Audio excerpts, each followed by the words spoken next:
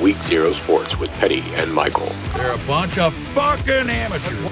If I'm here and you're here, doesn't that make it our time? Well, good morning, Week Zero fans.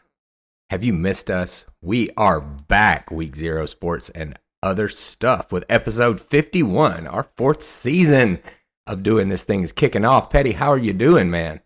Freaking excited, man. We're back. We're episode Dick Buckus. We're here, man. We're here for some college football. How can I not be excited?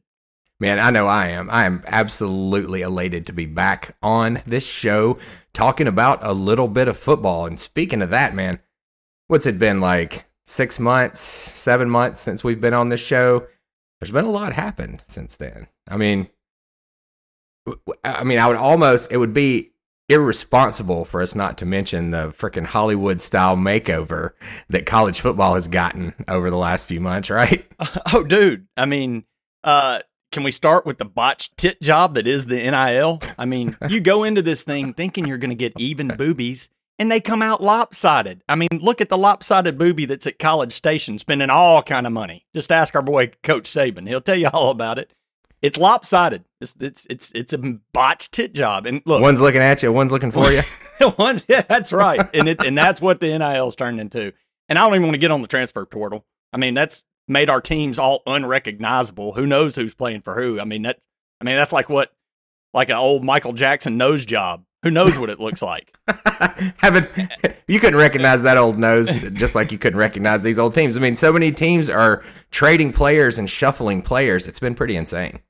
And look, man. Oh yeah, I have no idea. It's like the pros gone wild. And look, the cherry on top is this damn conference alignment. All I can say, that's like a lip injection. It sounds like a good idea. Everybody wants some DSLs, but look, we all know it looks weird. It looks overdone weird. Lip injection is what this is. I mean, look at the Big Ten. The B1G out there now has 2 Southern California schools. Like, what the fuck is that even about? I know I'm from the South, and Alabama's education wasn't ranked the highest, but Southern California seems to be below. If you put a Mason-Dixon all the way across, I would think that would fall in the South, wouldn't it? Yeah, it doesn't make any sense. It makes about as much sense as Missouri in the Southeastern Conference, but that's neither here nor there, Petty. The most important thing that is going on in this world right now is this is actually our namesake, Week 0 of college football. We have games on Saturday. That's tomorrow for you people hearing this live. That's right. College football. You get to wake up and watch college football from Ireland, of all places. Right. How's that going to pan out? I'm interested. Like, do these players give a shit about playing a game when they're in Europe? Like, talk about distractions. And I mean, what kind of fan bases show up? I mean, people there in kilts and bagpipes letting you have it? Moms, dads, and weirdos. No offense to the weirdos out there. I'm one of them, but dad. Bama was playing over there, I'd be there, right? It just kind of hit me, though. It's appropriate that we're sending like Nebraska and Northwestern. They kind of set football back with the way they play. So sending them back into the old world to play. Into old country to play old ball. We play old football in the old world. Hey, hit this ball into that hole over yonder. Drink some scotch. All right. Yeah, we got football, man. We're off the rails. All the football's off. coming up, and all we can talk about Europe, right? So that's great. Right. Well, look, man, there's so much to get into, and there's no way we can talk about it all in our measly little 1-hour show here. But we've got to do our standards that we always do, right? We've got to, first season of the year, we got to look into our crystal ball, and we're going to have to jump out of college football really quick. We've got to do our annual NFL tradition of picking the Super Bowl. First few years we did this, we were pretty good. Last year, nobody saw that one coming, right? So we'll just scratch that one off. But with this year, there might be a few surprises in there. What are you thinking? Are you seeing anything in your crystal ball, Petty? I am, and I'm not getting crazy on my favorite pick, but I am going with a little strategy on my sleeper pick this year. So I feel like I'm actually using some sense this year. It may backfire, but I've got. Well, I like the way it sounds. Why don't you lay it on me? Okay, so I'm going back to the well. I think the Buffalo Bills, and I watched a special on them the other day, so it got me in the feels that, talking about the years where they won, lost 4 in a row. How can I look back? That was pretty badass. Man, they're going to break through. So I'm going with the Bills is my easy go-to pick, and I think they're the hands-down favorite anyway. And my sleeper pick is a team that they've been there a lot, but they also have a lot of down years. But it seems like after a couple down years, people forget about them, and all of a sudden they're back in the playoffs making a deep run, and that's the San Francisco 49ers. They're going to be my sleeper pick this year. You're going to do a sleeper pick from the NFC, huh? So who you got? So you've got the Bills in the AFC, and who you got coming from that? Who's your? So is San Francisco your actual NFC pick, or is that your sleeper? No, that's just my sleeper pick to make a deep to win it, because we can't. I don't know who I think is going to win it all in NFC. It's funny how it's all shifted the power balance. I mean, the AFC Tampa Bay threw a wrench in it for a little while. I mean, you've still got the Packers who feel like they have been due for so long. The Bengals are in the AFC. But dude, Matthew Stafford left Detroit for 1 year and now has as many Super Bowls as Aaron Rodgers.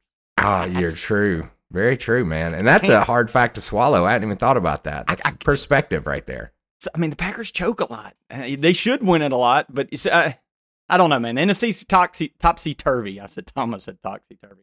What about you, man? Where you're this is your thing. This is where you always kick my ass. I'm still not a believer in the Trey Lance experiment, so I think your San Francisco pick is trash. Sorry about that. I could be wrong. He'll probably be good in his first few years when he can run, but once he starts getting beat up a little bit, I don't know if he's going to be as good as like Lamar Jackson, and they're similar styles, I feel like. So we'll see about that, Petty. We'll see about that. Now, I'm going to put on my aqua blue green tinted glasses here for a moment, and I'm going to buy into the Josh McDaniel hype train and the Tyreek Hill, the cheetah hype train, and my boy Waddle out there waddling around.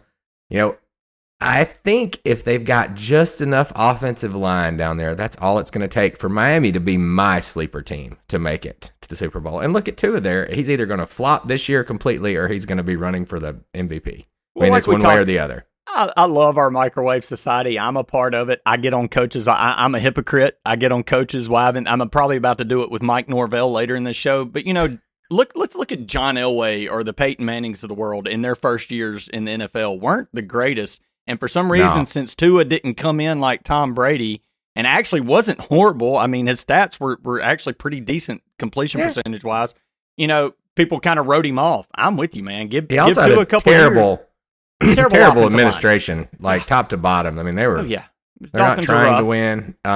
It was a lot of turmoil down there. I think Josh McDaniel is a very good offensive coach. I think he's going to get the pieces around Tua to work properly and give him a little bit of time. And he's also fully healthy this year. He's got all his strength back, and I'm seeing him throw 60, 70-yard balls that are on point. So looking forward to that one.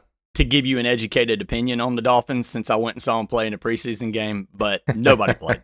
So. Yeah, you could have a pretty good opinion on the Dolphins' second through fourth string. I can tell you about their fourth string. Right. Benito Jones from Ole Miss is a hell of a backup defensive tackle. Tons of tackle. Well, I don't think the Bills are going to get knocked out this year. I don't know how the Bengals pulled off that magical run last year, but does anybody think that they have a shot of getting back? I don't know, man. I might be a Burrow believer. Jamar Chase, pretty damn good. Joe Burrow, pretty damn good. Bengals administration, pretty damn bad. Will they be able to hold it together? I don't know. That's the big wild card out there. Are they going to be able to keep the locker room? So you've got your sleeper, then who's your So I got the Bills. Surefire. I'm looking in the NFC, and man, it is a toss-up. I'm going to throw you out one that I probably couldn't have seen myself picking last year at this time. And this is definitely not a homer pick because I'm not a fan of this guy. Once he left, he's dead to me. But I think the Eagles have put a good team around Jalen Hurts, and I think they can fumble through enough games to be a threat. And really? if that's kind of my dark horse in the NFC, right? So they're a weird team, and I don't think that they're going to be terrible. I really don't. I think they've put another receiver up there to go with my Heisman boy from Alabama. That's your boy from Ole Miss. You know what I mean? Oh, yeah. AJ's up there. Yeah. So you got AJ Brown up there. You got Smitty. So he's got weapons, and they had the best defense in the league last year. It's going to be an interesting team, man. I'll say this: Jalen Hurts is a game manager in the NFL. He's Greg McElroy 2009, and sometimes those teams win. Look at Stetson Bennett last year. I'll say this will be a make or break. I'm talking, giving two college examples for NFL. Way to go, Michael. Wait, I'll say this. I think it's a make or break year for Jalen because, like you've just pointed out, they've given him the weapons now. Mm-hmm. If he can't manage it with these weapons, it's probably going to be seen that. Well, here's the thing. He's not going to make mental mistakes. We know that. He's going to be cool as a cucumber. He still doesn't have very much touch, but they've coached a little touch into him. His balls look a little bit better than they did before. You still need 5 layers of gloves to catch him a lot of times because he tries to throw it through the player instead of to the player. But I don't know. I feel like they could be a little bit of a dark horse. That Stafford Rams mix worked really good. They've got a good defense. It's hard to pick against those guys. Yeah, it's hard to pick against the Rams right now. You always look at the Packers. Are they ever going to get over that bar? I'm going to stop picking the Packers just because I don't think they can get it done now. That Aaron Rodgers is just a dead man. No, man. There's a little up-and-coming cowboy club over there that could people give you just as much. Them. I'll tell you, they'll give you just as much excitement as the Packers before they shit the bed, right? And Dak and Zeke Elliott going all the way, I just don't see happening until they do it. They just don't. Sure. Well, anyway, so my NFC's up in the air. I'm just going to throw one out that'll stick, and let's just say the Rams again. Rams and Bills this year. Rams and Bills. Funny, nobody's talking Chiefs, but they've just lost the cheetah, and that $500 million contract for Mahomes is starting to show up. What did you say before last season? Said that was it, that right? contract would be the death knell to Kansas City. Dead knell. Yeah, it is. There's no way you can have a team when you're paying one player that much money. Nobody's worth that much, and they're going to pay for it. Why you saw New England work for so long. Tom Brady was steadily, instead of taking the big raises, and I get he's married. Did he not take a pay cut to get Moss on the team or something like that? I remember him doing that a couple times, being like, "Hey, just take a couple mil off of my salary." I've got some vegan chicken farm that's going to make money for me anyway. I'm married to Giselle. She's sitting there walking down that runway. She's slinging $100 million a year. Bringing in cheese, man. I'll take Randy Moss for a year and $1 million less. Come on. Absolutely. All right, and I think this year the Super Bowl winner is going to be whoever makes it from the NFC because the Bills have such a history of flopping. I can't pick them to win it until they do it. This is the year. So I'm going to win it. I guess I'm going for the Rams for a repeat. I don't know. I really do think my dark horse is going to come in and be the savior for us. They're all going to be lucky, stay healthy all year, and Dolphins going to win it all. Boom. Yeah, I didn't even pick an NFC because Bills are winning it all. Because the Bills are winning it all. I love it. There you guys have it. Because the I NFL watched the crystal special ball. It made me feel good. Because you watched the special. I watched the special, damn it. At least you're honest. Look, it's like that Hard Knocks. Every year you can watch the Hard Knocks, and they always take the shittiest team, the Jets or the Lions, and you're like, damn, they could win it all this year, and then they end up winning 2 games. Well, and here's the thing about that: the NFL is there's so much parity in the NFL that just a tiny bit better one year makes you 7 or 8 spots better. That's why it's easier for me to project the preseason college football. The first few weeks of NFL, I'm going to get my ass handed to me by the bookie, but on college, I'll make it all up because. You can get in it. There's so many college games and there's so much less parity there that you can actually get some advantages. Might be an advantage on a game in week 0. Sorry, I almost said week 1 and botched up almost a week zero bet. I love it. I actually might have a few wagers myself. And you know what? Last year we had a little episode called "Take the Damn Bet." It was our opening episode of the season where we discussed some SEC. Game totals. Might as well call them stocks. You buy your stock and then you watch the college football season and just watch your stock make money through. My 2 guaranteed wins that I gave you in that were LSU under and Ole Miss over, and they were both completely won by like the 8th week. Not bad, guys. We've got some more of those. I have done a scientific calculation of every SEC game and the full outcome of the season. So he's run 1,000 simulations of each game. Thousands of simulations. Mm-hmm. So he's got some gold star picks. So we may have a Take the Damn Bet part 2 on our hands coming up later. Well, I'm already calling it. This is a Take the Damn Bet. I'm going to tell you to take the damn bet, but this year there's just a lot more of them. That's right. Well, before we take the bet, man, if anybody knows us, they know who our teams are, right? Right. You are a Tennessee fan, and I love Auburn, right? You love the barn. Yes, I eat my corn from a jar. Balls are back. Mustard. Hell, shit, by the time this thing's over, you may actually That may be a little clue into where we're going later. I'm not a lover of Tennessee, but I am most definitely not a hater. Not this year. Not this year. Not with what they got going. I think, their coach, he looked all right last year. He started being competitive with a ragtag bunch of, Mm-hmm. I don't want to say scrubs because they're in the SEC, but under SEC, measures, a bunch of scrubs and gave people a hard time. So, can he keep that offense rolling this year? He's got a new quarterback, or he's got his quarterback back, and they've got he's settled. And then they've signed like the best quarterback for 2023, right? Yeah, they signed what many believe to be the top quarterback in the class, and the California kid that I'm not even going to butcher his name. Just know that Tennessee is playing the game, which, hey, it's a legal game, and they got him a damn good one from California. I don't even want to try to pronounce his name. He's good. I'm going to just jump a little bit ahead on this because this brings up something I want to talk about. There's another quarterback in that class that is said to be the number one player in the country. And for some reason, despite what could be a last name that gives you an instant pedigree, a lot of people are trying to claim that this guy might be a flop. Bust. Look. Yeah.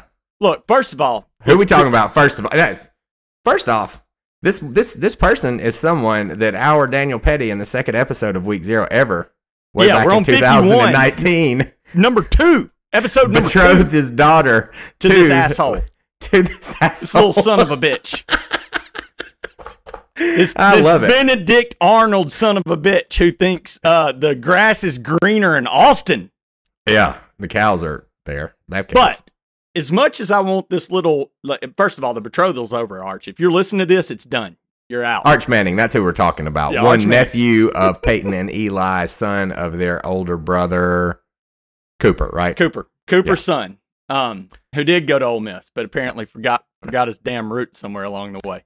So for the last month and a half, ever since this guy has committed to Texas, which more on that later, but ever since he's committed to Texas, I have just heard over and over, go look at the competition he's playing and blah, blah, blah. He's playing against midgets. It is. 100%. When you go watch this kid play, he is playing against what looks like Vina High School, where I went to school. Dudes with my athletic ability.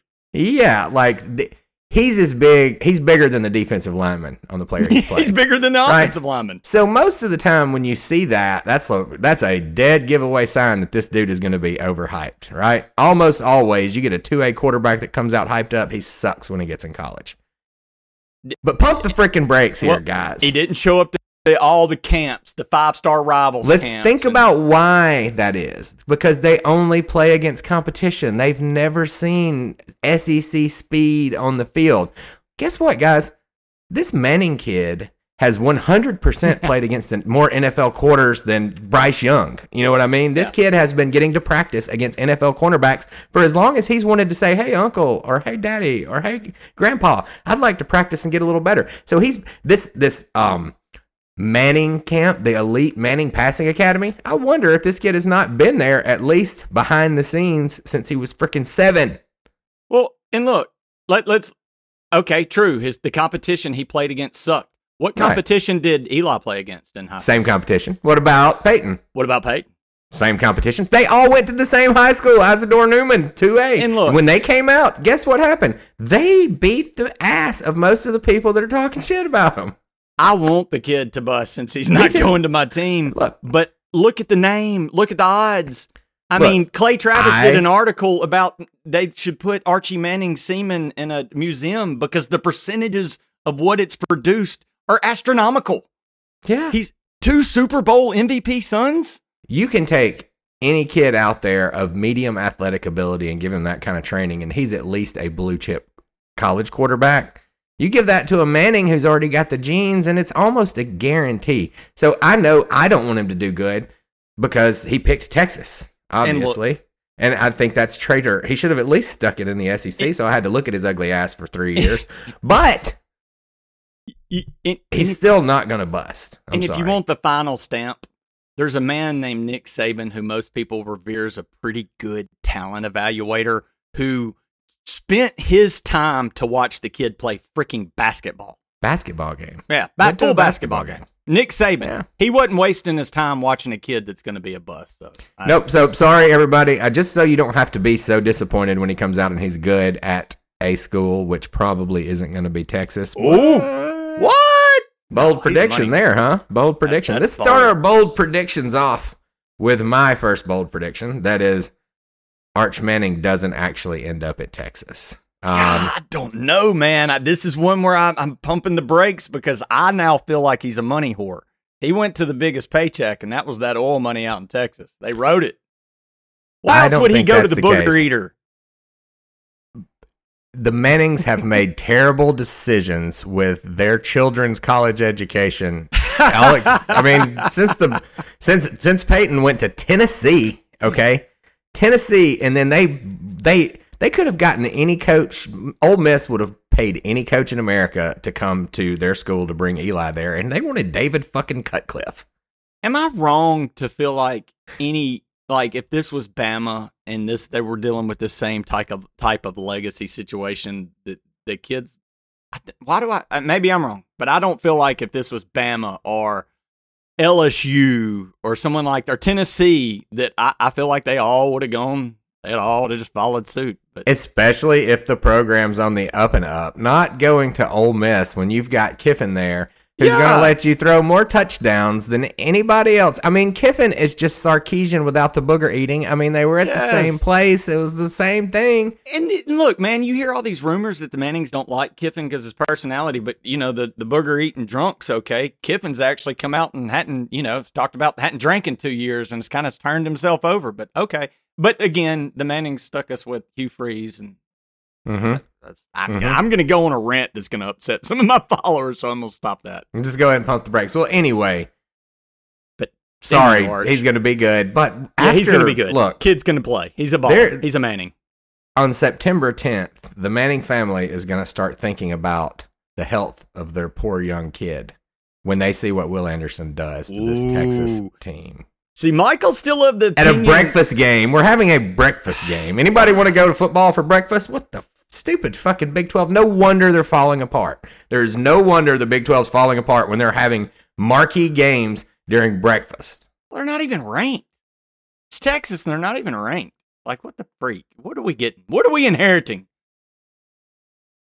Can we trade them for USC and UCLA? Let's just hope Texas is 1-0 when we get to them. We need a good out-of-conference win. A good reason. Good reason. I do believe that there is a small vendetta from the University of Alabama that will be paid in full to the state of Texas this year. Speaking of Bama, man, I've drank a lot of. I'll start drinking the Kool-Aid. I'm not going to lie about Ole Miss in the offseason. And I'll get high from it. I'll get real high from it because, look, I'm going to settle some Ole Miss fans. I almost upset you with the Manning stuff. For those that are worried about the quarterback competition, I've got 2 words for you. Blake Sims. Oh, yeah. All right. Absolutely. Nerve settled. Quarterback situation, okay. Kiffin can make a running back throw for 3,000 yards given the right situation. I think we're going to be okay there. I think Ole Miss's defense is actually going to shock some people. We are going to have an SEC defensive line, not just the front 4, but I think a rotation. It's too deep. Our secondary, we got some 6'4" cornerbacks. We're going to look like an SEC defense. The team's going to be different, and I start drinking this Kool-Aid, and I'm like, here we go, man. And then I remember that we're in the conference with Alabama, whose best player isn't the returning Heisman Trophy winner. Ooh, yeah, true story. True story. You seem to like to let everybody know on social media about who that player is. Yes, 100%. One William Wallace Anderson. Sir William Anderson. Should be Wallace. He should be do blue paint on his face. Yeah, that dude's insane. And having Dallas Turner on the other side with Will on this side, Dallas Turner is a game changer by himself if he's out there. Being able to run free because they're having to put 3 at will is going to make that. I mean, like I said, I would not want to be the Texas quarterback this year. I would not want to be the Texas A&M quarterback this year. You complained about last year was your defensive interior really wasn't getting after it, and I think that's where y'all blustered it. And if you've got an interior that's taking some of the heat away, we were a B plus. We were a B plus across the board last year, except for edge rusher. Right, interior of the defensive line was B plus. They're great. They're B plus. Linebackers in the middle. Toto is going to be great this year. I can't wait for everybody to see how good he's going to be now that he knows the offense, because you watched him take a step in the wrong direction a lot of times last year, and it made him look like he wasn't that good or that he was missing things. It just complicated defense a little bit, and most of the time, our middle linebacker has been there for 3 years before they get to step in, and he came in on the first year. So let me tell you something. That dude's going to be a freak this year. Look at and his this is our first real secondary. This is our first real secondary since D. Milner and Drake Patrick. Michael Jackson's nose. The best cornerback in the SEC was wearing purple and gold last year and is now wearing crimson. Because y'all needed that. Kool-Aid is a beast. Jordan Battle is a beast. Helms Eli is a Ricks beast. Eli comes in and Ricks just- is a beast. I mean, it is we're 5 deep in the secondary for the first time. We've only been 1 deep really lately. So this is a good setup for our defense this year, as long as we don't lose a bunch of key pieces that can always mess you stay up. healthy. Unproven wide receivers for Alabama, but I think with a Heisman quarterback coming back, they'll be proven pretty quickly. Offensive line will have to mesh as usual. We got a Utah State team coming in that in some weird guy's simulation online was Alabama's only loss of the year. What? Crackhead game. Well, that's somebody that had been playing on dynasty mode for 30 years and started with Utah State. Oh, yeah, had Utah State. With Yeah, all you can't 5 use stars. that simulation. But and look, man, I love B-Rob. We talked about him a lot last year because he was a Hillcrest kid. He was, from my high school. But I think y'all upgraded at that position too. I think the running back, y'all as good as B-Rob was, he was that workhorse back. Y'all and your breakaway back got injured, I think, in the Florida game. I think now you've got so that we've back. got Roydell back. We've also got Gibbs, who has been nothing short of phenomenal in summer training. Just about everybody that has been asked about a player has mentioned Gibbs. So I believe he is a good between the tackles runner. He's fast, he's shifty, and he can catch. So that sounds like this is one of those situations that the NIL has created an embarrassment of riches for the big teams, because normally this guy plays his last season, goes to the NFL as a first rounder from Georgia Tech. This year, he gets to compete for the Doak Walker Award and everything else in a situation where he's running behind one of the best lines, and it just allows people to step up that makes the top tier teams, a little bit more unfair, to be perfectly honest. Oh, absolutely. And I'll be honest, if you're a gambler and paying attention, this is something that you can take it. Again, it's kind of foreshadowing to a pick we got later. But again, it goes back to what we talked to last year. There's going to be some teams in the mid-tier that are kind of good, and they look out the next year, and every good player they've got's gone. Gets poached. Like Georgia Tech's now viewed to be the last place team in the ACC. Well, they had one of the top running backs in the damn country. You got a game changer like that, you're going to win some of those middle games, and you're going to be a little bit better. You're just going to. It's crazy. Teams like Georgia Tech, teams like the MAC. The Big Ten just poaches the MAC every year after they beat up on them. They got 1 or 2 good players left, and they poach them. You guys have actually been doing a pretty good job of that. We've done also, right? Oh, absolutely, and that comes to one of my hot takes. I don't think many people realize Ole Miss led the SEC in rushing last year. You hear Lane Kiffin, and you think, oh, wide open passing. That offense he runs is based off the run game. And Michael, look, I had to pump the Ole Miss brakes a lot. I was a huge Ely fan. He was the big prospect coming out, and I was a huge Snoop fan. But Michael was telling me the whole time, we needed to pump the rock with Snoop.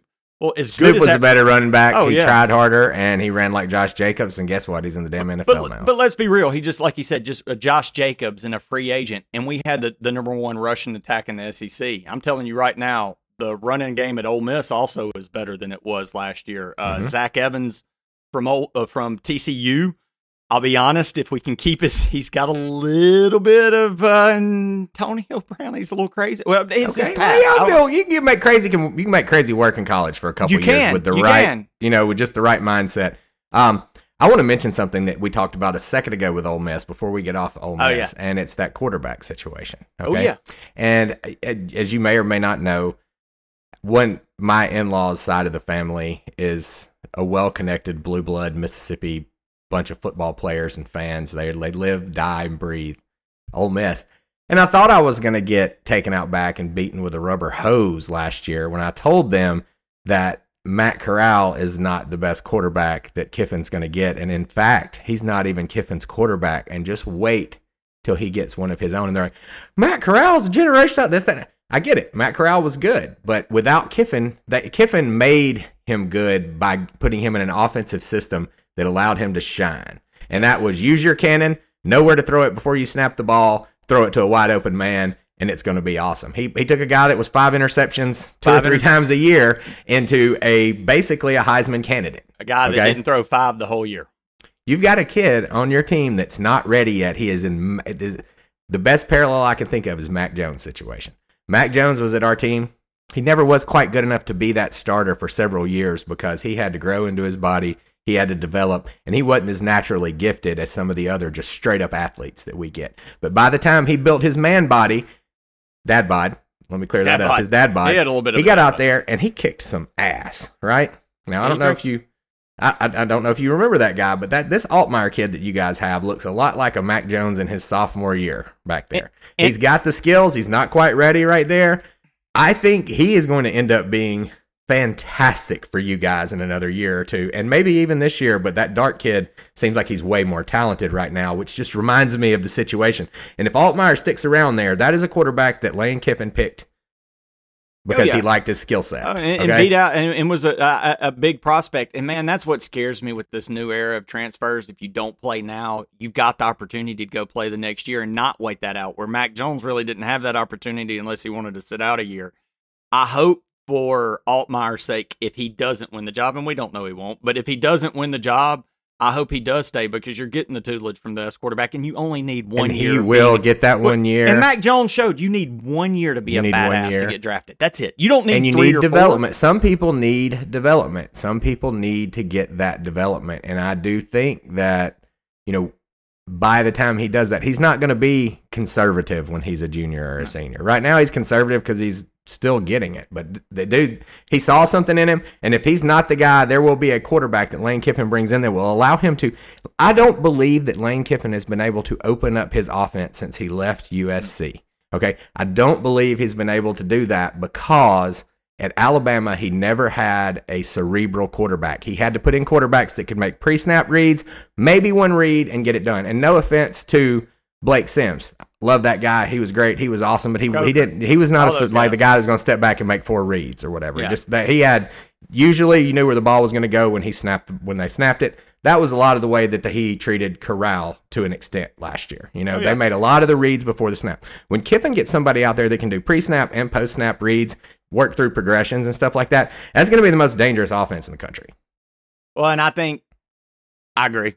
And I don't know if Dart's that guy yet, but I do think Dart's the guy with the higher ceiling that gives a more explosive. And if Kiffin has shown us anything, he's going to go for it. He's going to use the statistics that give you the best opportunity to score. If you've got a guy that's that athletic that can go around and can make extra plays with his legs and can make extra long plays, do some highlight reel stuff, he'll get you some open throws to make it to where you can handle the offense. Oh, yeah. And I tell you, they're the names, since we're doing the preseason, all that crystal ball stuff, the names to know for Ole Miss this year that are going to come on the scene are Zach Evans and Michael Trigg. Ole Miss has got a tight end that Kiffin is about to he's turn that transfer from USC as well, right? He came with Dart to USC. Good gracious, So, while we're there, this is a great transition. One of my bold predictions is this USC rebuilding job ain't a 1-year deal. Okay, guys? I'm going to give you both sides of this coin. I'm going to give you the damn devil's advocate and what I believe. Here's what I believe. I've not seen Lincoln Riley build a program yet. Lincoln Riley stepped into a pretty nice situation in Oklahoma and kept it rolling. Yeah. So he left and goes to USC, which is a train wreck. It's been a train wreck for over a decade. Okay. So he's got to change the culture down there. Now, one thing that can help you change a culture is bring a couple leaders in. And you take the whole team with you. He did take some of the team with him out there, like most right? Which is something. But building that culture in and getting everybody to buy in and do everything that needs to be done right, we've seen it takes a little bit of time. I mean, how are they going to handle, especially with all that NIL money that they're throwing around, how are they going to handle 6-6 season? I don't know, and I'm with you on that until me and you did this. I looked at their schedule and I'm like, This is the saving grace, and that's where I'm about to get to. The saving grace is Pac-12 is really bad this year. They're really down. Like the only teams that are expected to be good are Utah and Oregon, right? And Oregon just lost a coach. They're coming in a new system. Similar thing. I think the Oregon was in better shape than USC last year. So obviously there was a little advantage there, but they didn't have the NIL firepower coming in immediately the way that USC's done. But the USC and the Texas situations, I think it could be what you're saying, but not look the same in the win-loss column because there may be some they could still win 8 or 9 games. Some paper tiger there. Yeah. Now, on the other hand, there is going to be a Pac-12 team that comes out and is better than everybody expects, maybe.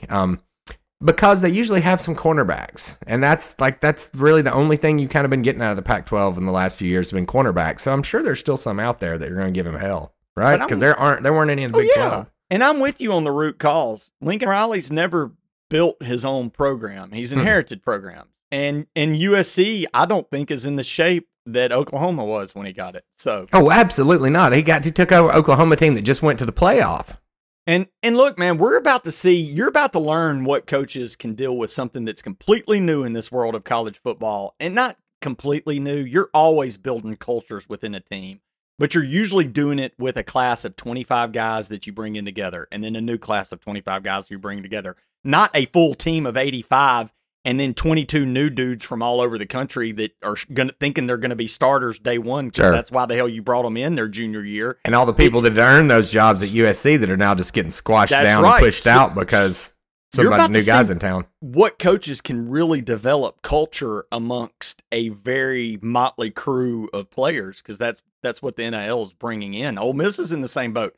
Ole Miss could be they could be a 6-win team if it all just goes to hell in a handbasket and these kids don't get along. But if the gel comes together, the talent that's there, they could be sitting there hating that damn Alabama's in their conference. You guys brought in what, 10 transfers or something like that? Good Lord, like 15 we did that. It's more not than we like did replacing the whole team. You still got 60 people there on the team that know last year's culture that will be able to. You come in acting like an asshole, you're going to be the odd guy instead of the norm. You come in acting like an asshole at USC right now, you're kind of setting the culture. Funny you say that. There was a kid, I think his name's that from Iowa State. I don't want to mention any names, who had ended up with a broken jaw. And I think he was kind of a big shot, hothead, big hitter coming from the Big Ten. And I think he come in the SEC locker room running his mouth and learned his lesson quickly, huh? Yeah. So that happens. It's football. It's a man sport. It is a man sport. Well, I've got a couple more of these bold predictions down here that are typed up, and I think we got to cover some of those. I see another one of yours about the Tennessee Volunteers. Dude, man, they're unranked right now. So people might think I'm on crack for this, and we've been, sometimes we're part of the crowd and we throw the tomatoes at people when it's fun to throw the tomatoes, and we've jumped on the Vols are back, and we've jumped on all the dumbass coaching moves they've made over the last few years. I have been the biggest laugher of the Vols are back for the last few years, and I'm not laughing this year. Not laughing. Again, after 1,000 simulations on my computer, I think the Vols may actually be back. Well, after 1,000 losses that I've watched them have in the last 10 years or whatever, maybe 15, I mean, it's about time. But there is a big, huge but asterisk on this. This is all based on the improvement we saw last year coming up on this team. If they continue that trajectory, they will be a factor in the SEC East this year. Will that happen? I don't know, but it seems like there's a good chance. It seems like the buzz is positive. The way they ended last year, being competitive with people, I just feel like maybe they've finally got a good system over there. They do. They're running. Look, man, that Ole Miss Tennessee game, a part of the reason it was so good is it was the same offenses clashing in the same offensive mind. So if you love Lane Kiffin, you got to love what Josh Heupel's doing, because they run pretty much the same dadgum offense. We pointed that out last year when y'all were about to play each other. That's right. And everybody was taking over, and I'm like, man, these teams kind of know what each other's doing. That doesn't always tend to a wide open shootout, and it turned into a slugfest. But again, you got Hendon Hooker coming back for a second year. They've recruited really well.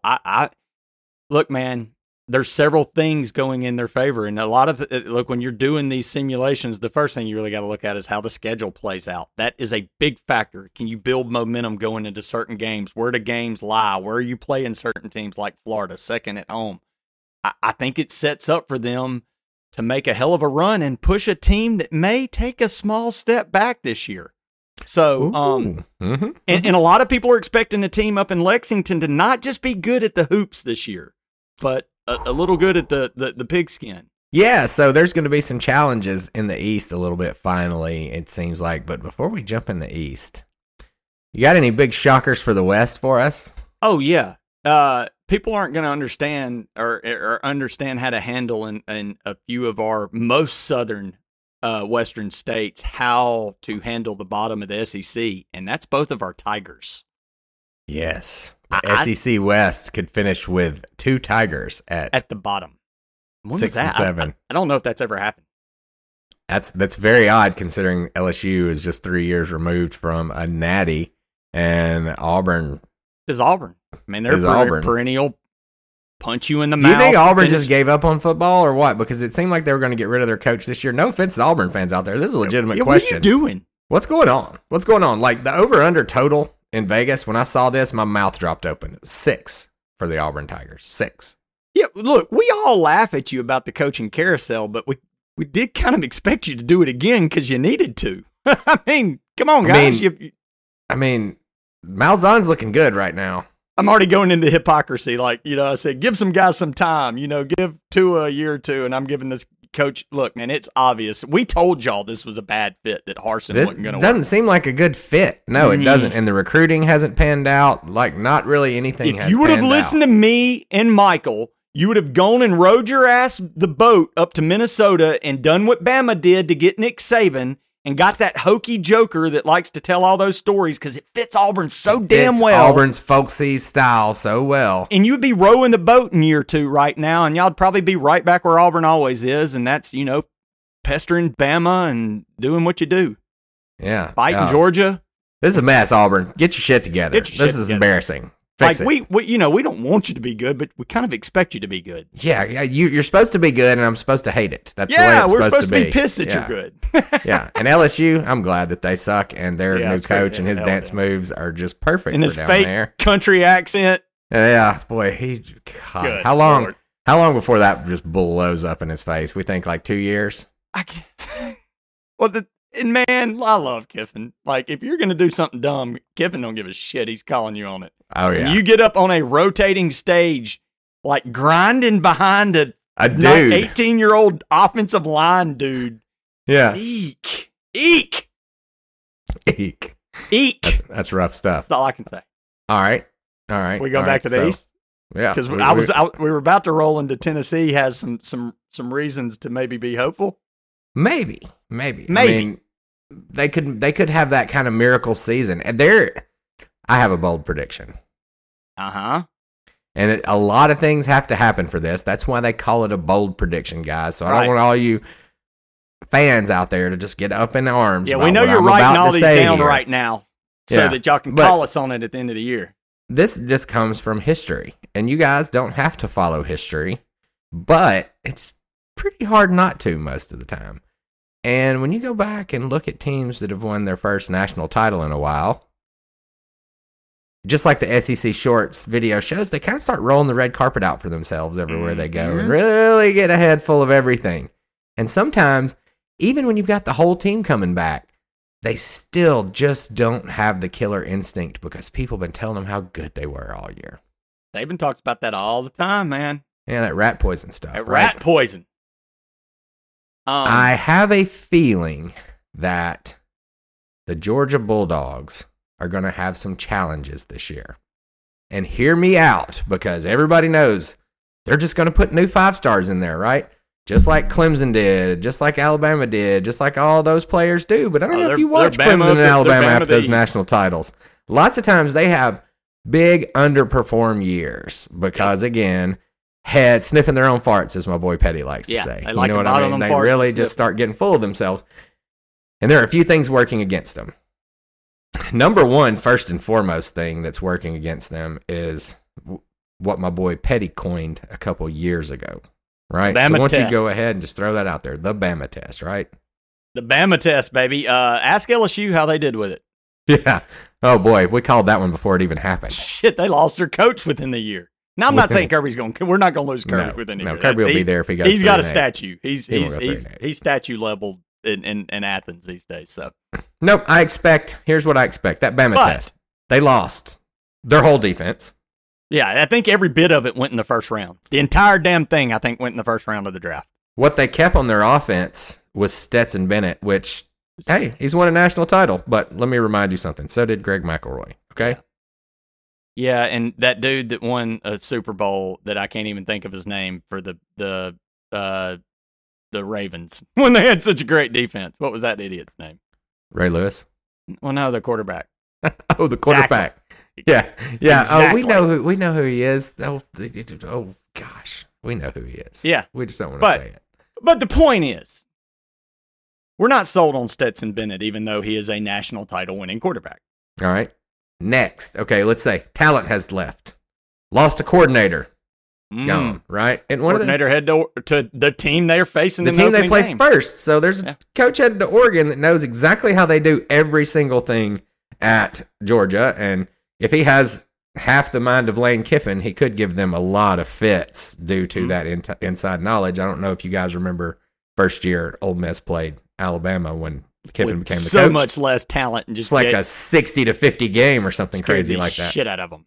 Absolutely. So that's another factor. The third factor is the old target on your back. Yep, because guess what? You're everybody's Super Bowl this year. You're going to go and you're going to play friggin' nobody state, and you're going to get everything they've got. They're going to be marking it, circling it. Sorry, but people hadn't been circling Georgia for a long time. They're circling them now this year. Y'all are circled.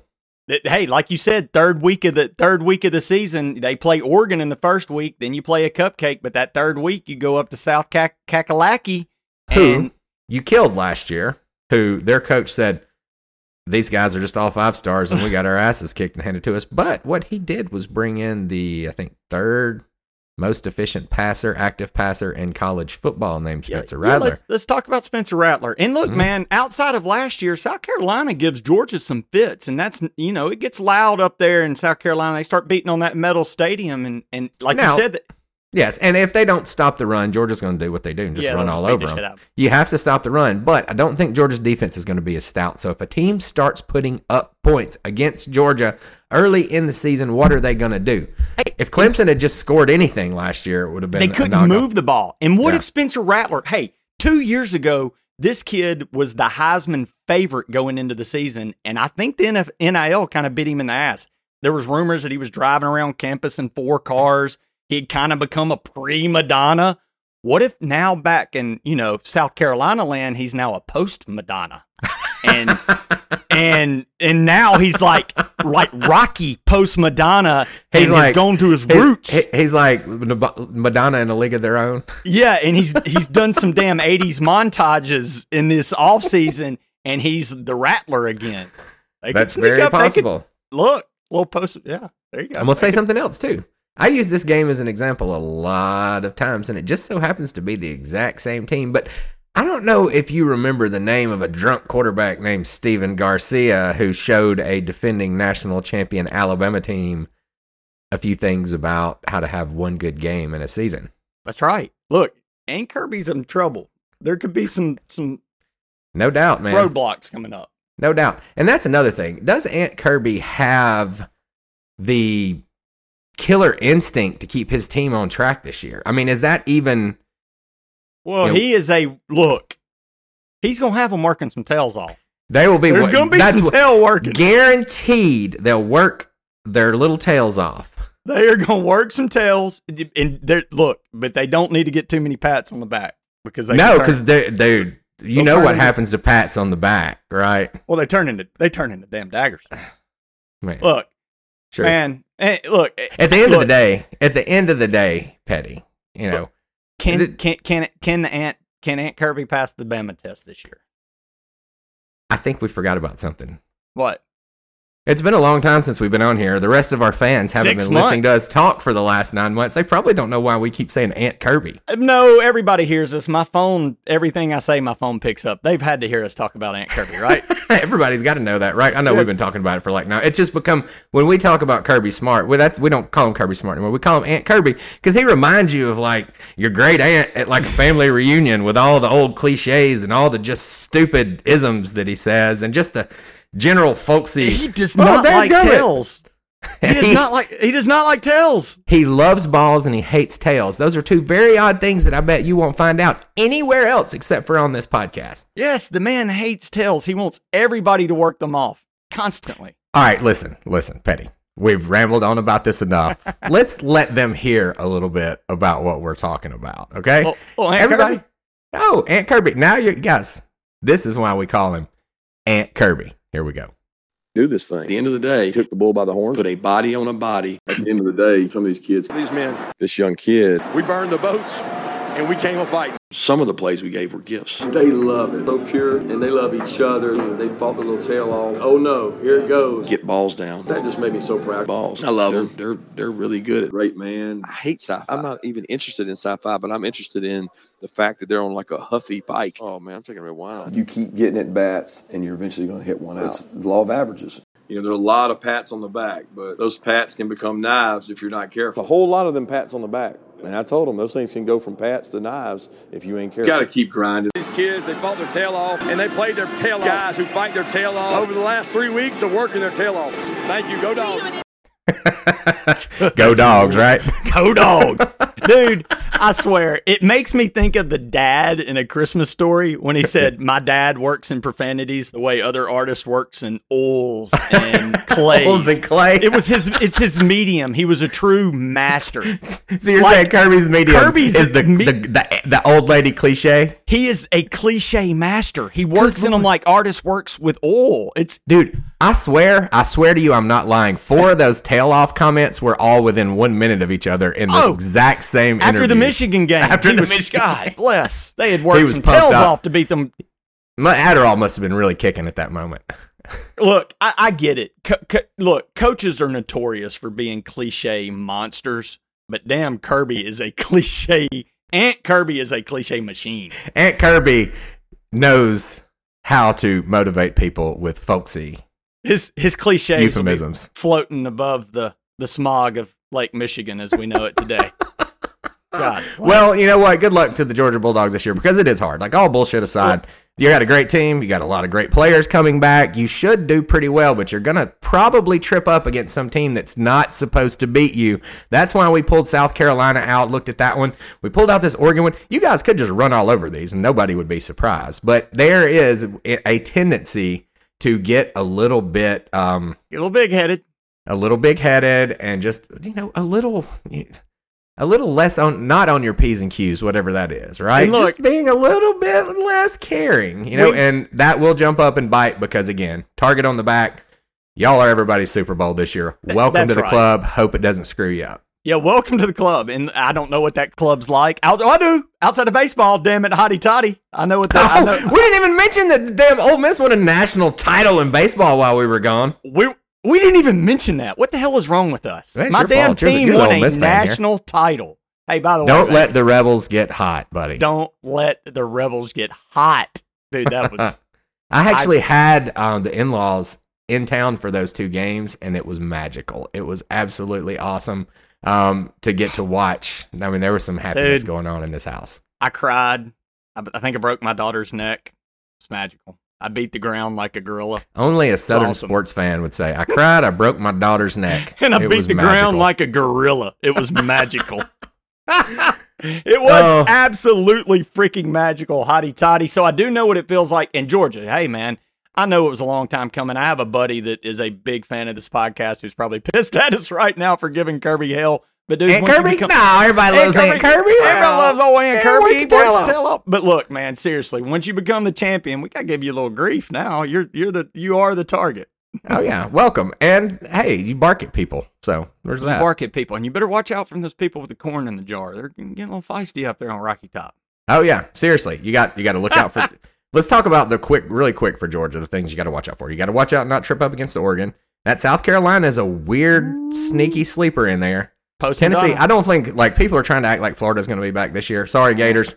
Not going to happen. Takes a little longer than one season to do it. They're the question mark team of it all because beat somebody. Did Dan Mullen leave?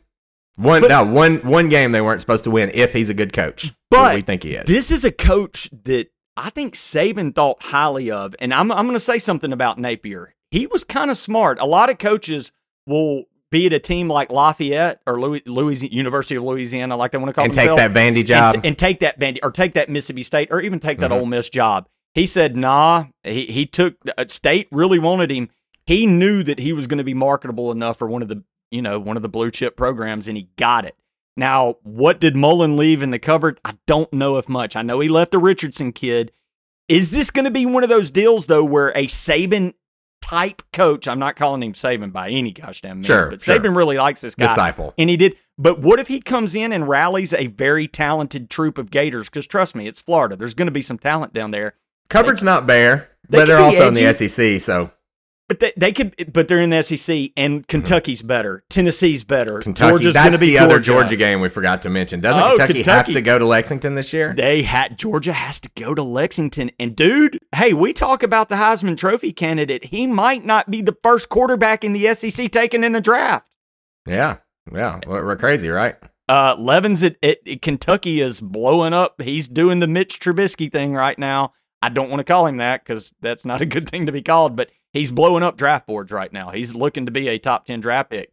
Stoops, if you haven't been paying attention, Kentucky has been a solid defense since Stoops has been there the last. He has built a really quietly built a good program every year, and that's what you want to see in a coach and in a program. So look out for the Wildcats as well.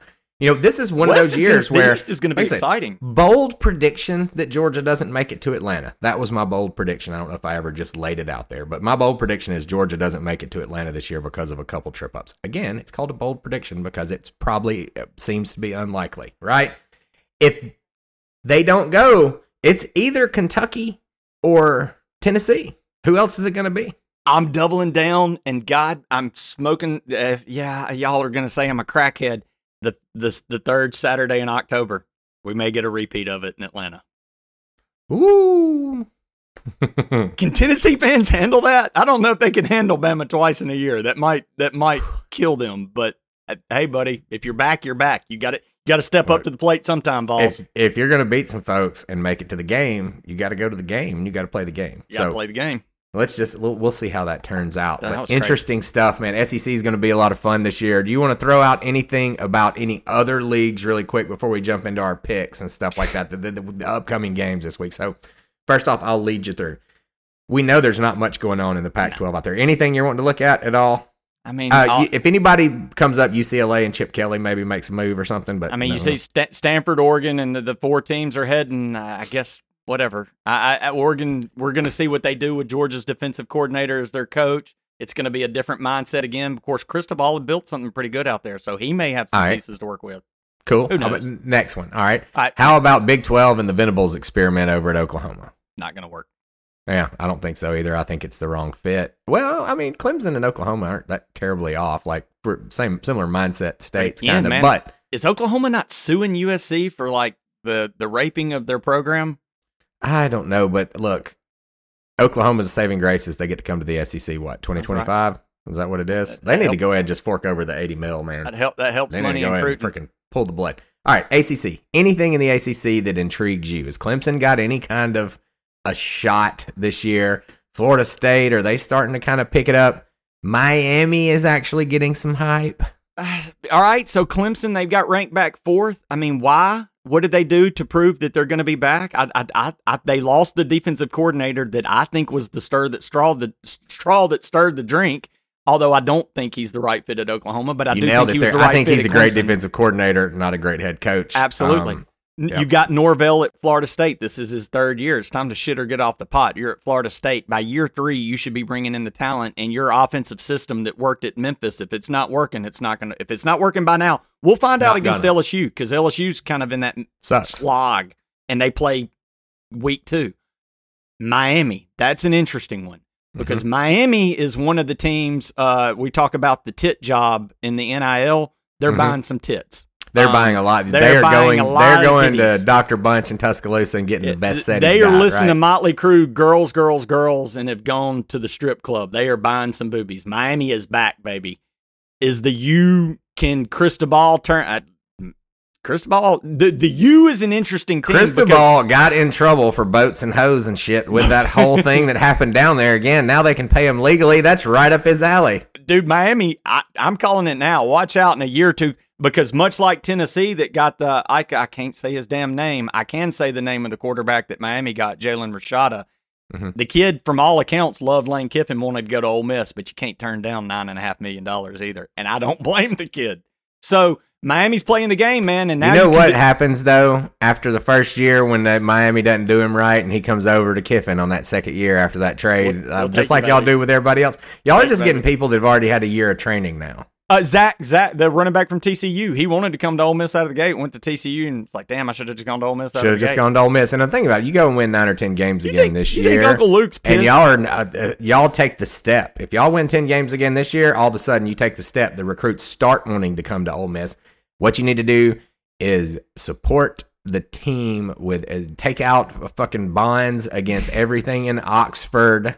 Okay, and build the baddest ass practice facilities and barbershop and game room and everything you can do over there, and all of a sudden they'll be there. If you build it, they'll come play PlayStation.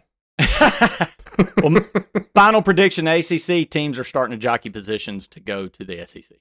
Yes, they're trying to figure out who's going to get the SEC bid. What makes sense to you on that, if you take any of them? I think you got to take North Carolina and Clemson, and North Carolina, Clemson, FSU, and Miami. FSU, shut her down, and call it a day. Shut her down. Yeah, I think North Carolina most definitely. All they need, I'm going to tell you something. All North Carolina needs is SEC football support, and they'll blow up and become a powerhouse. They'll take over because they're willing. They're committed to. Well, North Carolina's a talent-rich, great state, but people don't realize there's 15 really big schools in it. Just about. If North Carolina becomes the SEC school, they take over that state. They take over the state completely, and they also start getting support on their football because they're investing in it. They're going to get Mac Brown. Like, they're doing things. They want to be good. It's just that they don't have the league support that you need to be that good. Clemson, I feel like, probably gets everything that they want right now, and they're. Dude, the thought of getting to play North Carolina basketball just makes me happy. Thinking about getting to play North Carolina basketball every year and going up there to watch play. I would go. I mean, I could go watch the Tide play just down the road here. That would be great. Glorious. I'd love to see it. Like, that's, to me, like, that's my number one grab for the SEC. I love it. And that would be my pick. And they also got the best looking uniforms of any of them you're choosing from. No doubt. Yep. No doubt. Look, when they played NCAA football in the day, and I was Vanderbilt sucks, ugliest uniform in the fucking league. Let's be real. Everybody got tired of your team on dynasty mode, and you had to venture out eventually on NCAA football. You always ended up on North Carolina. North Carolina was my first. That was my first go-to. You get the goat and you get the baby blue. It's wonderful. It was beautiful. Beautiful. Get to change them uniforms up. And then I went out to Colorado in them beautiful black and gold. No, having said all this, none of us are under any misconception that North Carolina is going to be worth a fucking football this year. Oh, yeah. They're not going to be any. They're going to be Mac Brown lazy just like they were last year. Mac Brown he's going to Mac Brown it up. And then you got that dumbass offensive coordinator who throws to open space. What an idiot. Oh, God. Boy, that reminds you of all somebody, you need to know is the offensive coordinator at North Carolina had A.J. Brown, DK Metcalf, and Dawson Knox, who is the starting tight end of the Buffalo Bills, and we won 6 games. So. Yeah, and moving really right didn't along. make the. And those guys went in like late rounds and stuff because they didn't get like highlighted enough. Because their offense was stupid. No doubt. All right, but dude, we got to talk about some week 0 because we are one more. No, we got one more. We've got the big. We've got the big alphanumerical elephant in the room that we've got to throw out right now. The B1G. Who are you watching? I almost forgot about them. The other super conference, right? The Big 10 that now has 14, 16, whatever. 17, whatever. The Big 20. Counting's obviously not their strong suit. Yeah. Hey, guys. And they get on the South about being dumb. Yeah. Yeah. The Pac-12 got it. When they put 12 people in, they changed it from the Pac-10 to the Pac-12 because, I mean, it made sense. And if you guys would get your thumb off that league, they'd have probably been better than y'all. Yeah. Derp. Well, I would have missed the Pac-12's good football. I am too, man. Because it was really good football to watch. Pac-12 late at night was. Well, I guess they'll still do it because those teams are still out there and they'll have to play at their times. But Utah's got to play somebody. Absolutely. I mean, if you read all the talking heads or everybody else, it's Ohio State and everybody else in that conference, right? That Michigan's going to take a little bit of a step back. I guess I tend to agree. It's been Ohio State and everybody else forever now. Michigan did kind of try to throw a... Wisconsin, are they going to be worth the fuck? No, screw them. They screw me in betting every year. No. Just stop betting on them and you can be objective, you know? They'll be 9-3 like they are every year. 9-3, unless they've got like a running back that can Iowa run 80 will be carries. 9-3, 10-2. I was over under 6 games this year. Ooh, are they supposed to suck? Yeah, I was wondering how they fell off so quick. That was a shocker for me. Well, you know, their coach, Kurt Ferentz, who has the greatest job ever somehow, he'll have a couple years where he wins only like 6 or 7 games and nobody really gives a shit because it's Iowa. No, they just got to win a couple here and there. That's what it's all about. That's it. That's it. So it looks like Penn State, anything about them?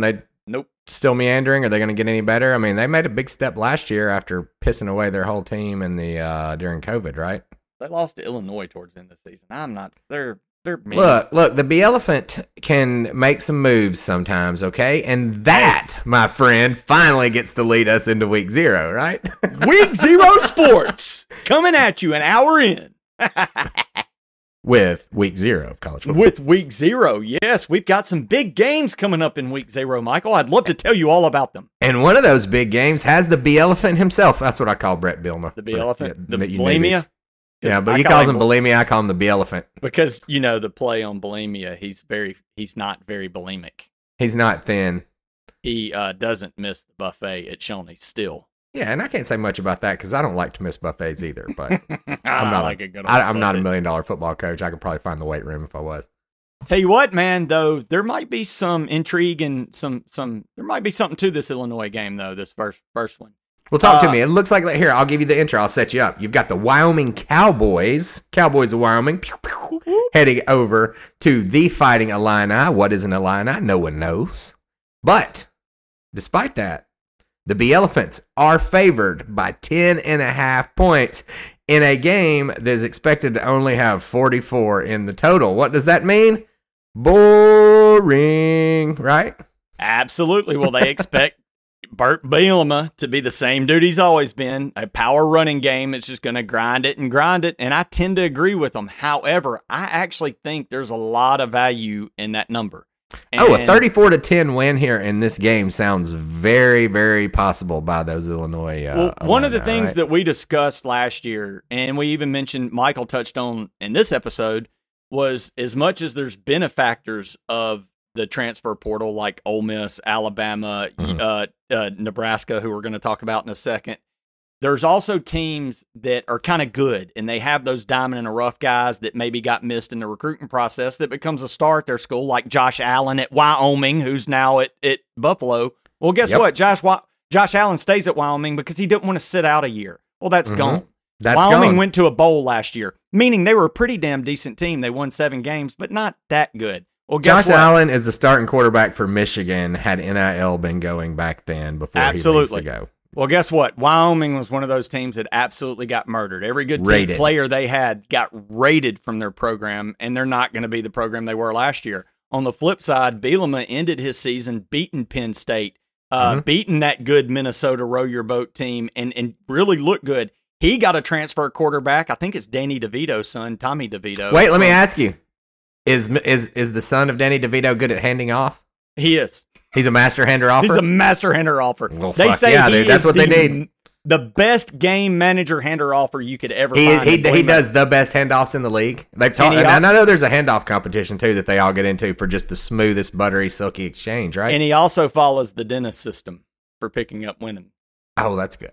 Or no, actually, DeVito had his own system where you buy a Magnum condom so they think that you have a Magnum dong.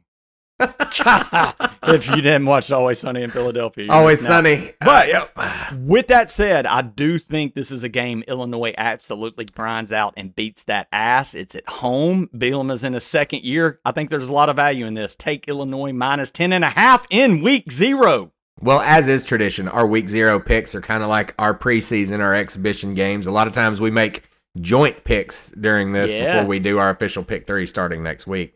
Ooh, yeah. But, Petty, I didn't handicap this game, but I've listened to you talk about it all day, and I'm sold. I'm in. I'm on the 34-10 Illinois train. I'm going to be going ahead and starting that bankroll, as the spam callers like to say. All right, man. We're gonna get that bankroll started, and we're gonna get you rolling into the week. We're gonna get you 5,000 started by week 2, and that's 5 games. But before we get to our actual that was actually kind of a bonus pick because it is a part of week 0. Before we get to our take the damn bet stock market picks, is I want to call them. There are 2 other games that I kind of think these are like intriguing. treasury bonds. You know you're gonna get paid. You just gotta wait. You just gotta wait 6 months or so. They're like 6-month T-bills. I do think there are 2 other really kind of intriguing games the first week. One of them is coming. We talked about as we opened the show in Ireland, and that's Nebraska at. And I'm doing, if you can see on the Ocho, I'm doing the quotes at Northwestern. Holy shit! Hold on, you just said that. Were you watching ESPN this past weekend, or do they do this all the time? But I saw them doing like a cornhole tournament. And it was on ESPN too, but it kept being like the Ocho and bringing it up across the top. Yeah. Oh, that's awesome. I love it. I was like, lean into that shit. Anyway, continue. Oh, that is great. Well, coming from Ireland, you got Nebraska squaring off against Northwestern. Both 3-9 teams last year. Scott Frost, the native son of Nebraska, who they all loved back in their option days, has not done so well since leaving UCF. Having said that, did beat the ever-living piss out of this Northwestern last year. 56-10. Yeah. And, man, he's on the hot seat. And Nebraska, I know there was a lot of talk about USC and Ole Miss, what they did in the portal. Well, Nebraska was that other team that really blustered.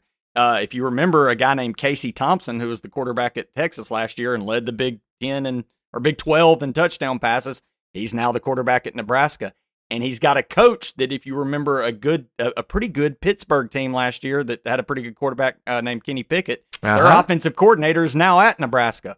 They loaded up at receiver. They loaded up with on all over the defense. They've got a Bama transfer. Again, I think Nebraska, he's on the hot seat, and you could tell he really he made some moves this season. So Nebraska's a really interesting team. You asked me about the B1G. We didn't touch on them, but I don't think they're going to be great, but I think they can make some noise if these pieces come together. Again, let's go back to culture. Can Scott Frost build a culture while being on the hot seat with a different kind of offense? Can he take a South Florida culture to Nebraska corn eaters and make it work? That's the question. Does Nebraska have enough stuff in Lincoln to attract 85 decent football players this day and age? You hit on a great guy, man. What a great point, because that's the problem. Nebraska's ready to run this guy out. They ranked Frank Solich out after winning 10 games. I honestly think Nebraska fans still think it's 1995, and that nobody wants to live in a tundra. Is going to walk out of that tunnel with Tommy Frazier and run the option and beat the shit out of Florida. And it's not going to happen because you don't have 27 offensive linemen on steroids and Lawrence Phillips, who's a freaking man-child, and Tommy Frazier. You know what it is? They banned trans fats. That's the problem with Nebraska. Nobody wants to go to the middle of the cornfield to play football when you can come to the SEC and get money. Yeah, or, I mean, if you're going to go live somewhere that freezes over for 4 months out of the year, you can go to somewhere like Ohio State, which has other stuff around. Yeah, like Lincoln, Nebraska is kind of out there. You know what I mean? Like, be an interesting year for Nebraska. It will be an interesting year, and I'm going to tell you something. If Scott Frost could ever get the kind of talent, it's weird to say this, but if he could get the kind of talent he had at South Florida, maybe Central Florida, excuse me. If he could get the kind of talent he had at Central Florida, he might could put a team together out here. Oh, absolutely. Oh, yeah. Well, we'll see. What's your pick in that game? I actually like Nebraska. Like Nebraska? Yeah, I do. I like Nebraska to cover it. If he can beat anybody, he's going to beat them as bad as he can to try to build up those good brownie points for when he gets his ass kicked by somebody he doesn't deserve, right? And I don't look. I think Northwestern's returning most of their offensive line and their top 3 rushers, but off a 3-9 team, so they're returning some shit. Great. Good. Yeah, you'd be better off returning nobody and bringing in a really good recruiting class. Am I right? Absolutely. And we got one more intriguing game to this one involves an SEC team, kinda. And we say kinda because my daughter just got a recruiting book from them, and you would think an SEC team, once you get through the recruiting book and you get to the sports section, there might be a picture of a football team, because there were sports pictures. Not at Vanderbilt, buddy. You get baseball, soccer, and track. So yeah, I'm not sure they even It's about time to do some trade. Well, look on the bright side. At least they're staying in their lane. Yeah, they are staying in their lane. They are smart. However, Michael, they are favored by 8 points over at. They've got to go at where it may be quite windy. Honolulu, Hawaii to play. So wait, hold on. Rainbow Warriors. You're telling me, and let me get this straight. You're telling me that Vanderbilt, that team is going to a destination paradise. Oh yeah, to play against the home team there. Boats and hoes. They're picked to win by 8 points, which is, for those math majors out there, over a touchdown. Yeah, that's more than running in the end zone once. They're playing at 10:30 at night for us, so let's just say that Vanderbilt will have 14 fans out there and nobody on TV watching, right? That's really what's going on here. There's zero support. SEC degenerates will be watching, and that's it. Before we talk anything else about this game, I have a little fun fact. Yeah. Did you know? Right, so the bulb coming up. Did you know? This is like Saturday morning. This is where the hard hitting research comes in at week 0. Look, first off, this took a lot more time than it should have. I expected this to take like 30 seconds. We had to dig for a while to get this out. But did you know that Vandy beat the juggernaut that is Alabama A&M in 2019 September, almost 3 years ago to the day, they beat Alabama A&M 42-0. The FCS team, Alabama A&M 42-0. Which, might I add, they've played plenty more FCS teams since then. Oh yeah, tons of them. That 3 years ago was the last time Vandy beat anyone by more than a touchdown.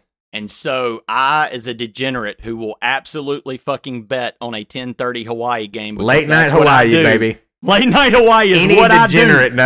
Any degenerate knows that's the play. You telling me I get Vanderbilt plus 8? Wait, and I don't know if you know this, because I did a little research. I knew that last year there was Hawaii was supposed to go to a bowl game, and they thought they sucked last year. They didn't play in it because something crazy happened. But there was almost a mutiny. Like their team. Well, they got a coach that was like defensive minded, and they hated him.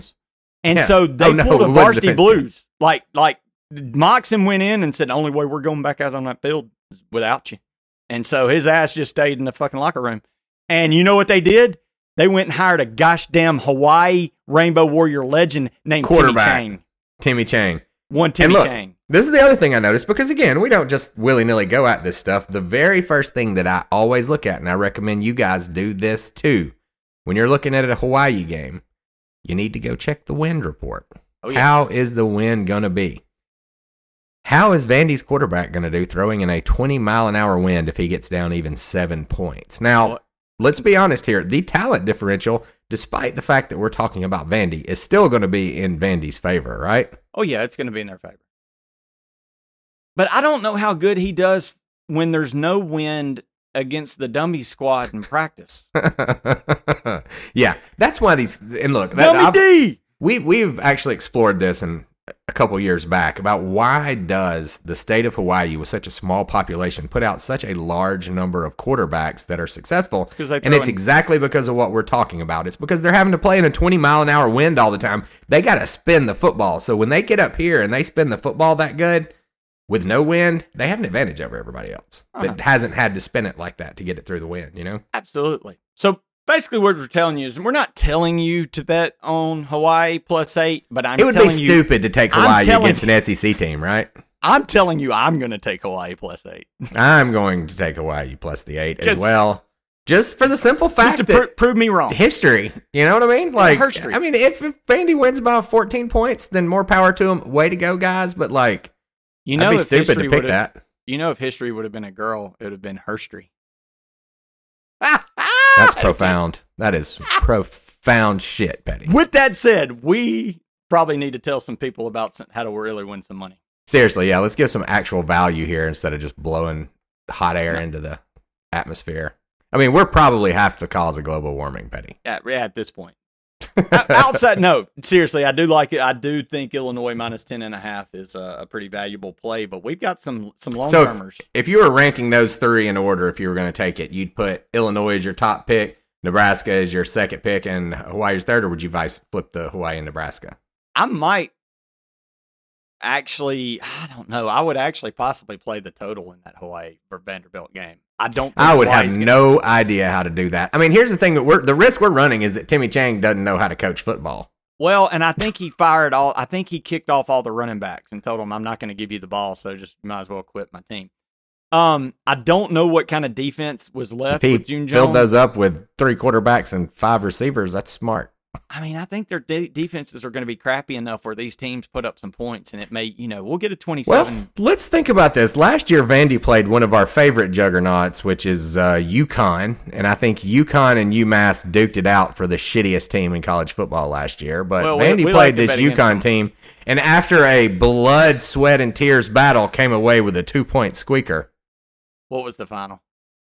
23-21 or something stupid. I made that up, but it was very stupid. So like you've got 2-point low scoring game. Yeah, I don't know, man. If your degenerate blood's running, I don't see how you don't take Hawaii +8. Yeah, we got to do it. We're going to make that an official, unofficial week 0 preseason pick. The degenerate pick of the week. All right, speaking of degenerate picks, or as I like to say it, take the damn bet. This is the free money, y'all. This is where you get to say, hey, Bucky, you're going to be paying me in a few months. You want to go ahead and do it now? You can call it your week 0 bond. Yep. This is where you start thinking, God, I hope nothing happens where they have to forfeit a game. Or somebody gets hurt. Any forfeit, even if you've already blown out the cover, still throws these season totals. So you got to play all 12 games. So, you start getting nervous, especially when the COVID was going on and all that. Holy hell.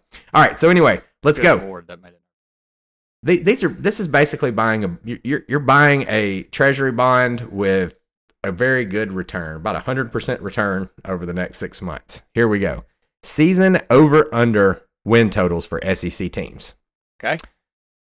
The first one we're going to pull out, I think anybody in their right mind who looked at the schedule is going to say, holy crap, this one is set wrong. This is just like last year when Ole Miss was a 7.5. Yep. Okay. They got 10. What did we tell you they were going to get? We said, y'all got a chance at 10 wins next year. Well, I'll be damned. 10 wins. All right. Kentucky has a chance at frickin' 10 wins this year. Yep. They've got some tough teams on the schedule if things go their way, but they're very good for 9. They're at least good for 8, guys, and the over/under on this Kentucky is 7.5 right now. Take the damn bet. And look, we'll put you at ease and run through it. Okay, so they got Miami of Ohio win at Florida, good chance of a win, but we'll put that as a swing. Youngstown, that's 2. Northern Illinois, 3. Ole Miss, that's a swing. South Carolina, 4. Mississippi State at home, that's win number 5. At Tennessee, we'll call that a loss. Missouri, win number 6. Vanderbilt, win number 7. Louisville, win number 8. You win one of the swing games of Florida and Ole Miss, that's win number 9. Yeah, this is a lock. This is a lock. You're going to get that Kentucky. Kentucky's going to get 8 wins this year. Let's go ahead and lock that in. Ole Miss. Hey, they gave y'all another 0.5 point this year. They moved y'all on up to the 8. This is another one that, listen, if some of the transfers don't pan out and things go weird, there could be some turmoil down at Ole Miss. Having said that, Kiffin's a fucking damn good coach, guys, and he's going to win games. Y'all going to get over 8. I think y'all have just as good a chance as anybody to get to 10. I think y'all have a chance, and it's a long shot chance out there. Things will have to fall into their place. You got a chance to get 11 wins this year. There is a scenario where you go to the playoffs and don't go to the SEC championship. You slip up and beat Alabama, it could be vice versa in the same situation, right? But I do believe Alabama's on a mission this year. They got heartbroken last year because, they feel like they had some bad luck in the end with the injuries and stuff. So I have a feeling this Bama team is going to be on a freaking mission from start to finish, wire to wire type situation. But so they got Ole Miss at 7.5. 8, just a flat 8. So basically the same bet as last year. Take the damn bet. And I'll tell you what I got. I got Ole Miss going 9-3, possibly 10-2. But here, if you want brass taxes, I think there's 7 definite wins with 4 swing games and 1 LOL. You need 1 swinger, and you call them the LOL, the Bama game. Yeah, the Bama game's the LOL. But your 4 swing games are Kentucky, LSU, A&M, Arkansas. You win one of those, you got 8. You win 2 of those, you got 9. And I think that they take LSU this year. No, you win one of those, you got 9. You win 2 of those, you got 10. 10. And I think they take Right. Kentucky and No, that's LSU. 4 swing games plus the LOL. Yeah, Gotcha. and I think they take Kentucky and LSU, and that gives you 9. We're definitely going to get LSU this year. The Kentucky, Arkansas, Kentucky and Arkansas are your 2 kind of toss-ups where you're going to be getting everything that they got. That's going to be a tough one way or the other. And here's the thing: when Kentucky plays Ole Miss, you're going to hate that because that's going to take away one of your wins. Well, don't matter. I'm talking about for both, one or the other. Yeah. Either Kentucky's going to lose or Ole Miss is going to lose because that's how games work, right? Well, and I think A&M could be a one of those Bama double losses because we got Bama the week before. That could be a big heartbreaker, and then you got to go to Texas A&M. That could be one that sneaks up on you. So that one's that's a tough swing in my mind. It is, but again, I don't count y'all out of those. But I do believe you're going over 8 again. I think that's another great bet. You at least get 8 and push this bet. Yep. Get your money back, right? That's you right. just loan money for nothing for a little while. And I like Here's the next one. Here's the one a lot of people might be a little bit surprised by. Georgia is picked for 11 wins, and I'm going to take the under on that one. Mm-hmm. I think everybody out there should take the under on that one. I think a 10-2 is a very, very, very likely ending for Georgia. Who knows who the 2 teams will be? They'll be better than both of the teams that beat them. There's 4 that could trip them up. Yeah, you lose to 2 of them, you win your money. And that's Oregon, South Carolina, Kentucky, and Tennessee. That's right. None of those are very good teams. Look, check me out. Y'all have Georgia has got. If there was ever a cakewalk schedule by SEC terms, they've got one this year, so they should be able to roll right through it. I have a feeling they're going to lose 2 games. If they just lose 1, you push this bet. If they lose 2, you win it. You could win this bet by week 3 in a weird situation world. Yeah, you pass the Bama test, you make us look dumb, and we're just repeat last year. Yeah, repeat. Then Georgia's a new dynasty, if they continue past the Bama test, right? We'll see about that. And I think you got maybe one more that's I had to throw an honorable mention in here because I was so shocked by this total. Not because I don't think that it's actually probably pretty close to right. I was just shocked because poor Auburn. Yeah. Right? Honorable mention, Auburn. 6. Their over-under is 6 wins. Vegas and Money to Interest expects Auburn to win 6 games this year. That's the Auburn Tigers. No way. On the bright side, that's bowl eligible. On the not bright side, I don't have them hitting the over. On the not bright side, I think just for fun, we're going to say take the under on this, and not because I think that's a good bet. Maybe I do, but I hope it's not. I want them to get better.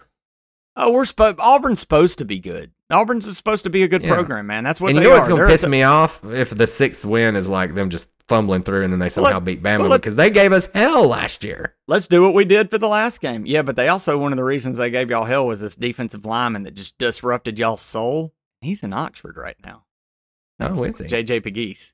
Going to be a new name to watch. All right, so let's go through Auburn's schedule. Mercer, win. San Jose State, win. Oh, we got 2. We're in trouble. They only need 4 more.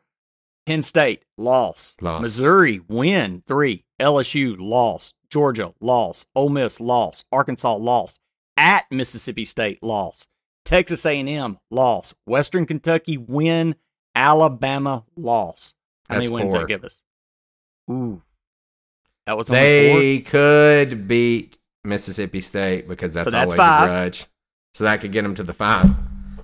I just Mississippi State's 7 ain't happening. 5 7 ain't happening. 7 could happen. 5 ain't. I mean, 7 ain't happening. 5 could happen. So that's why we're saying if you're just feeling froggy, just take the under on the 6. They beat if LSU you're a cynical Auburn fan, this is your favorite bet of the year because at least you get paid if it sucks. Yeah, you can, and then you get Then you get to really see. Now that's about the most counterintuitive thing in the world is that this is actually us doing Auburn fans a favor. And I hate this. Look, I'm not even trying to knock this situation. This sucks. This is bad. I've been there. I went to school when Alabama was 3-8. It was terrible. Y'all could do that this year, very likely. No, I said at the beginning of the show, hot take. The Tigers are finishing last in the SEC, and I think Auburn's coming in coming up the very bottom. I think LSU goes 6-6. I think there's enough talent there for old fake talking Southerner. 6-6 would be a good year for Brian Kelly, and that would mean that next year could be a serious jumping off year. I don't know. Brian Kelly can coach, man. How it's going to go. He can coach. He can't coach. He can run a very efficient offense. If he's got a good defense behind him like LSU always has, it's going to help him a lot. He's just going to have to somehow make them coon asses like his douchey carpetbagging Coach ass. O'Chizik recruited a little bit down there. Coach O'Chizik did a little bit of recruiting, didn't he? God, love that. I love that, man. Get back to those episodes. You want to hear something good? Back in the saddle, man. Back in week 0. Back in the saddle. And it's been great, man. What a great show. Awesome we covered a lot of ground. We went 30 minutes over. Hour and a half ain't too bad for your first show of the year, right? Not too bad. Hopefully y'all stuck around, got the good stuff, whichever part that was. Petty, I hate to inform you, but if they can hear you right now, they have officially stuck around. Oh yeah, there you go. Guys, it's been a pleasure. I hope you enjoyed it as much as we have. Make sure you subscribe to our podcast and hit that automatic download button, because that's how we get counted as those downloads. We need you downloading them to support the podcast. Check out weekzerosports.com.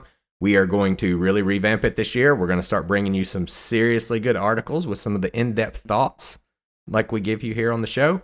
And don't forget, SMCK, Saturday Morning Cocktail Kickoff, will be coming at you not this Saturday, not tomorrow, if you're listening on Friday, but for September 3rd, the opening of the Alabama and Ole Miss seasons.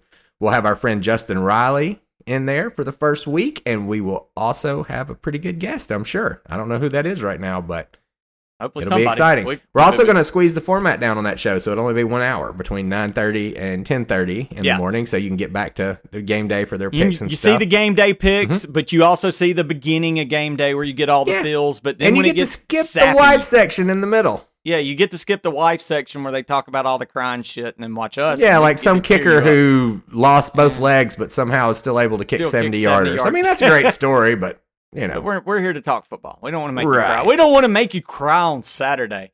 Also, look. And we are better at picks than the Bear, and it's recorded. So listen to us. If you love us and you got any friends, we're not opposed to sponsors. If you know anybody that'd like to sponsor a little old podcast, then send them our way. Tell them and if you've got a young, up and coming broadcasting, a kid with broadcasting aspirations, or somebody that wants to learn how to do audio and video and things like that, we could always use some help, and that gives some great experience for some young person who wants to donate a little bit of their time to a couple amateurs doing a useless sports talk show. Fucking amateurs. All right, guys. Well, y'all have a wonderful weekend.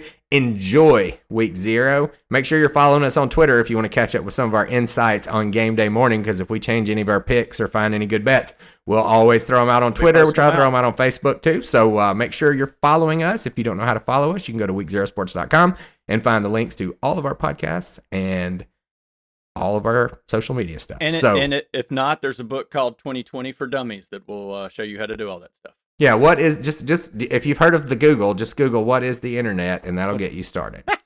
Just kidding. Love y'all. All right. You guys have a great week. We will see you bright and early next Friday morning, just like this week. And roll tide. Hotty toddy and peace out. See you guys next week.